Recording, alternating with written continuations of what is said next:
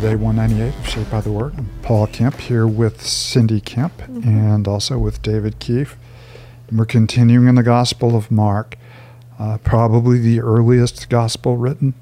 And it's easy to look at Mark, and think of it as kind of a simple gospel, and which the other gospel writers built on as they expanded, the basic outline of Mark and added their material with it as well. But it's far more than that. Mark really does a good job of presenting a portrait of who Jesus is by the things that he does. So he observes, Jesus in action, and it has a very rapid pace as you move from one event to the other event. And he leaves us to make the conclusion, here is everything Jesus did. Who do you think he is?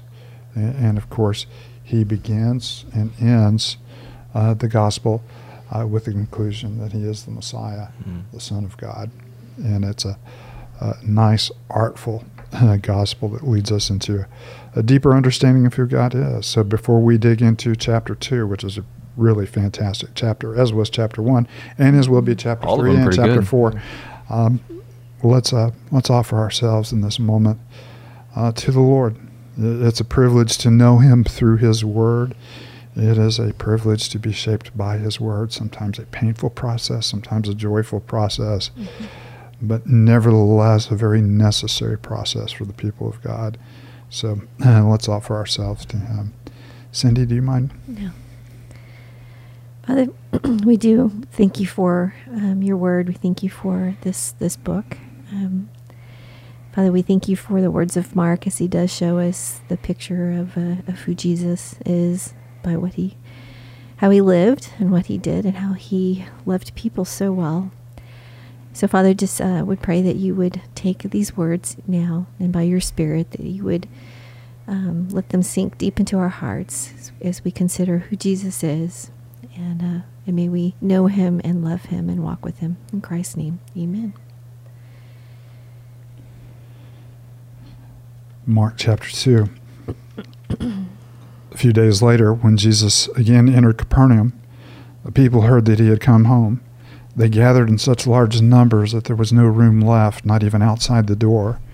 And he preached the word to them. Some men came, bringing to him a paralyzed man, carried by 4 of them.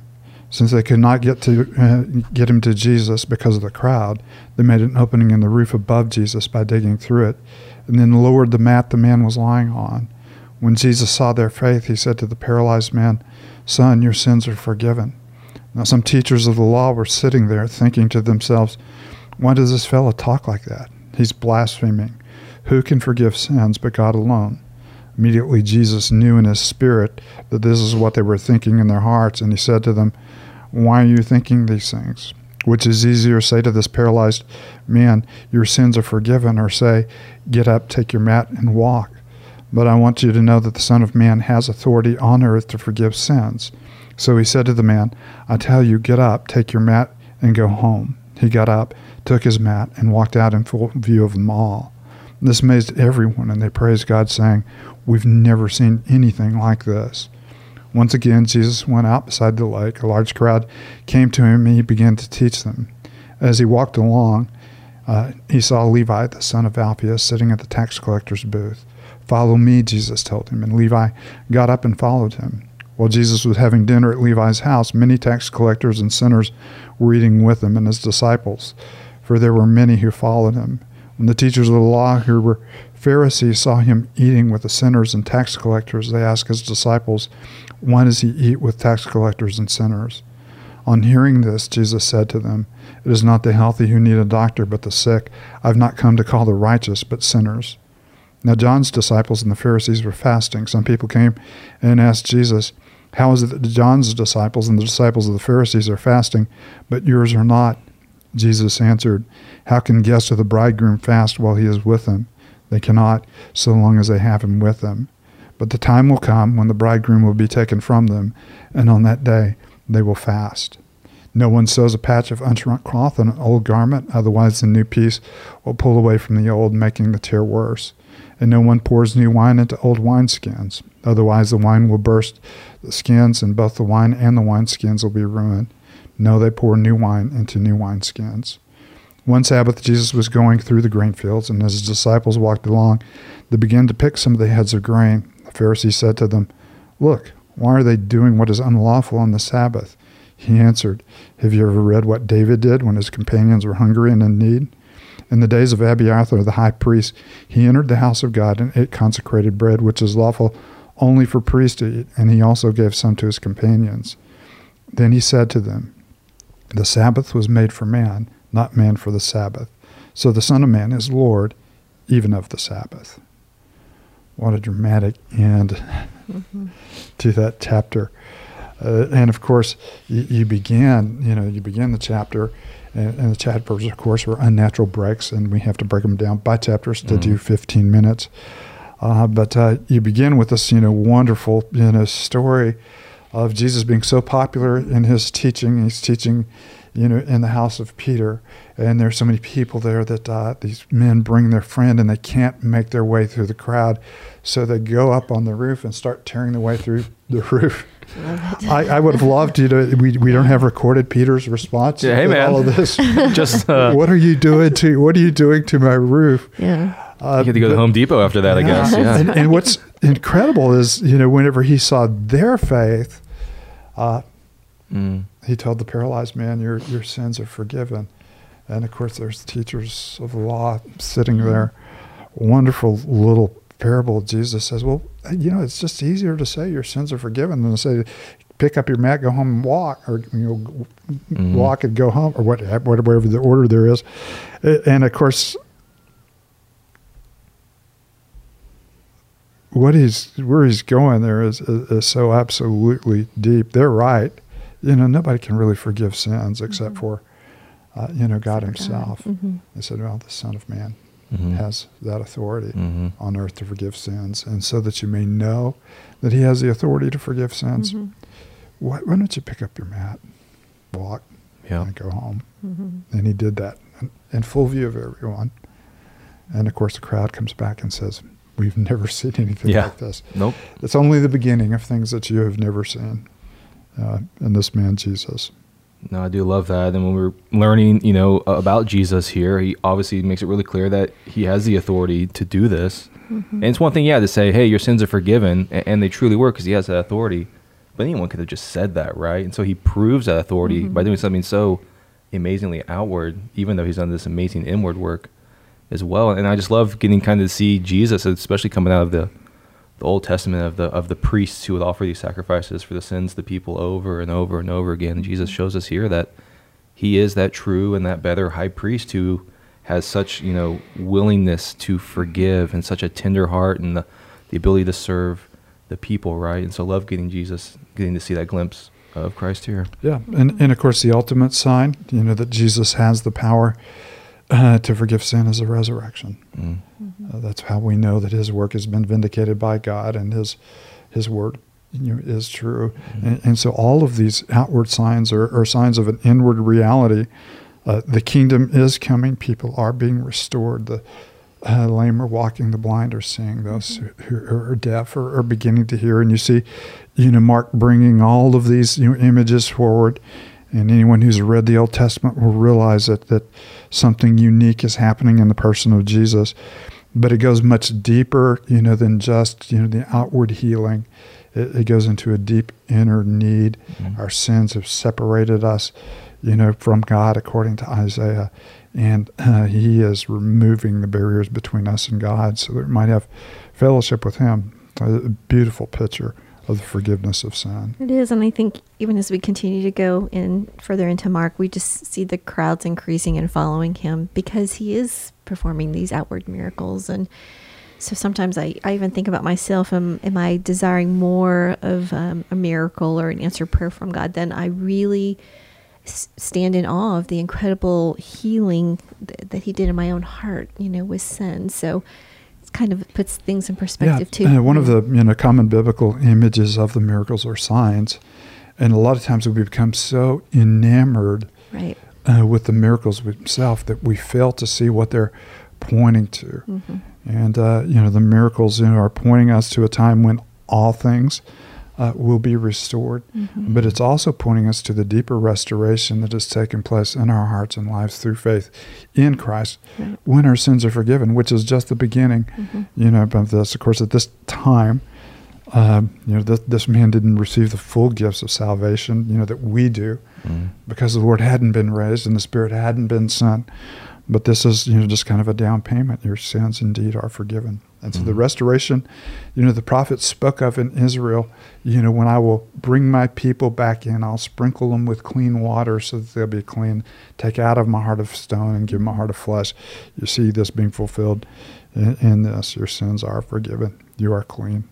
Yeah. And I wonder what this paralyzed man thought his deepest needs were at that time, right? Yeah. Absolutely. I want to be able to walk, and his friends probably bringing him even thought the same thing, like, wouldn't it be crazy if he could walk? If Jesus could heal him, but Jesus knows what his deeper needs are. And we all think these are my deep needs that I need met by Jesus, but the actual deepest is the forgiveness that he offers for sin. And of course, we're always better off when we allow him to diagnose our need and meet our need, rather than we go to him, asking him to fulfill desires that we have. And of course, in this instance, he was given both.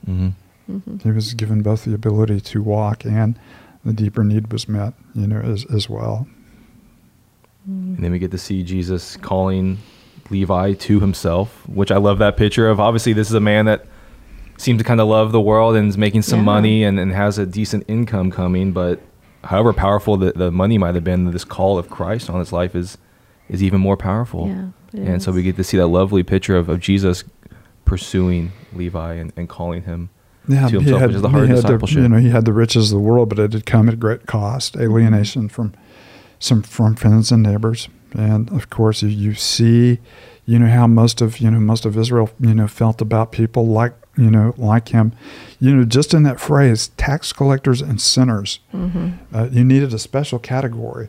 And to be a sinner, was obviously on the pretty wild side of it. They're not talking about people who are covetous or greedy or anything like that. They're talking about people who were sexually immoral, who were far outside the boundaries, the sins that we often label and dismiss.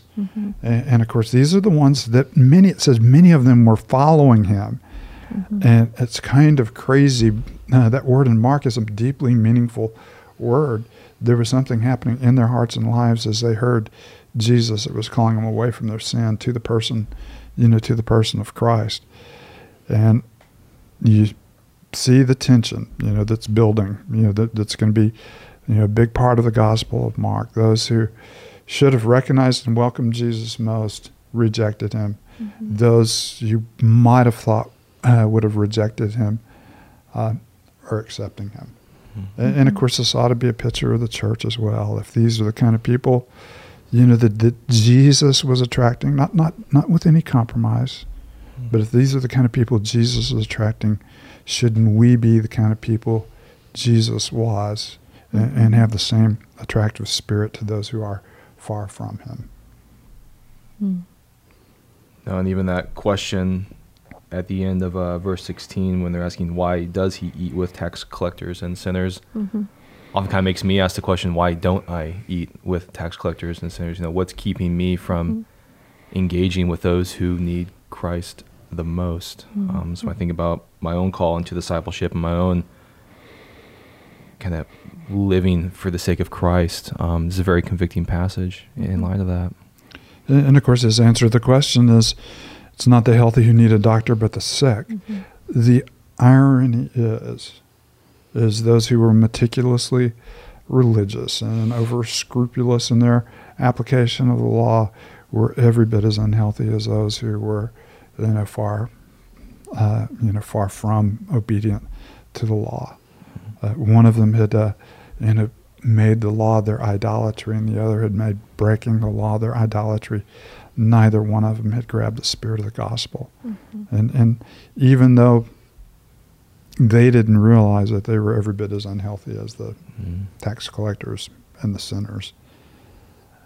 And they needed a doctor, or more than that, a savior. Yeah. Yeah, I kind of wondered too if they were seeing these people changing, or if things, if even fruit was happening from these people's lives that didn't line up with them being religious people like the Pharisees. So even kind of scrutinizing, what might be fruit, or, seeing these people be liberated from, their lives of sin. It was kind of interesting to me that they might have even there's been no way vindictive in anyone can spirit. have a genuine encounter with Christ and not be changed, by it. We ought to deal with the closing section, where, the disciples are walking through the grain fields, and they're, picking, grains and, kind of rubbing them in their hands and eating them. And of course, that wouldn't necessarily, against, the law. Of course, they were told not to gather on the Sabbath day, and so that may have been, what they were thinking in their mind. But it's all these little rules, the Pharisees had created around the law, and of course, he points to David as one who, because of who he was able to, on a certain occasion, bend the rules a little bit. And of course, the implication here is one who is greater than David is here. And I love the way he brings us to conclusion. He said, you know what? God didn't make us for the Sabbath. We weren't made, to go through all these religious rituals and bend and bow and break, to them. He made the Sabbath for us. And it gives us a picture of all of God's law. It is given to us so that we might thrive in him, even though it sets boundaries for us sometimes that we don't like and are uncomfortable to us. He is a God who wants to see us thrive, and everything he has given to us, he has given for his good. But there's another little thing he does here that is so nice.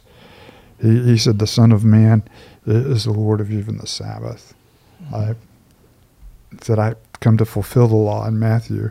And of course, he's fulfilling it by restoring it to its purpose, to make people whole so that they thrive in him. And it's a beautiful picture of Scripture.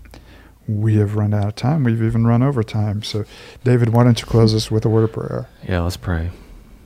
Father, we thank you so much for the Gospel of Mark. And thank you so much for these glimpses of Christ in which we can learn who he truly is and how we are to respond to him. And so thank you so much that you are the one who has the authority to forgive sin, and you've called us to yourself, and we celebrate as we get to spend these days with you.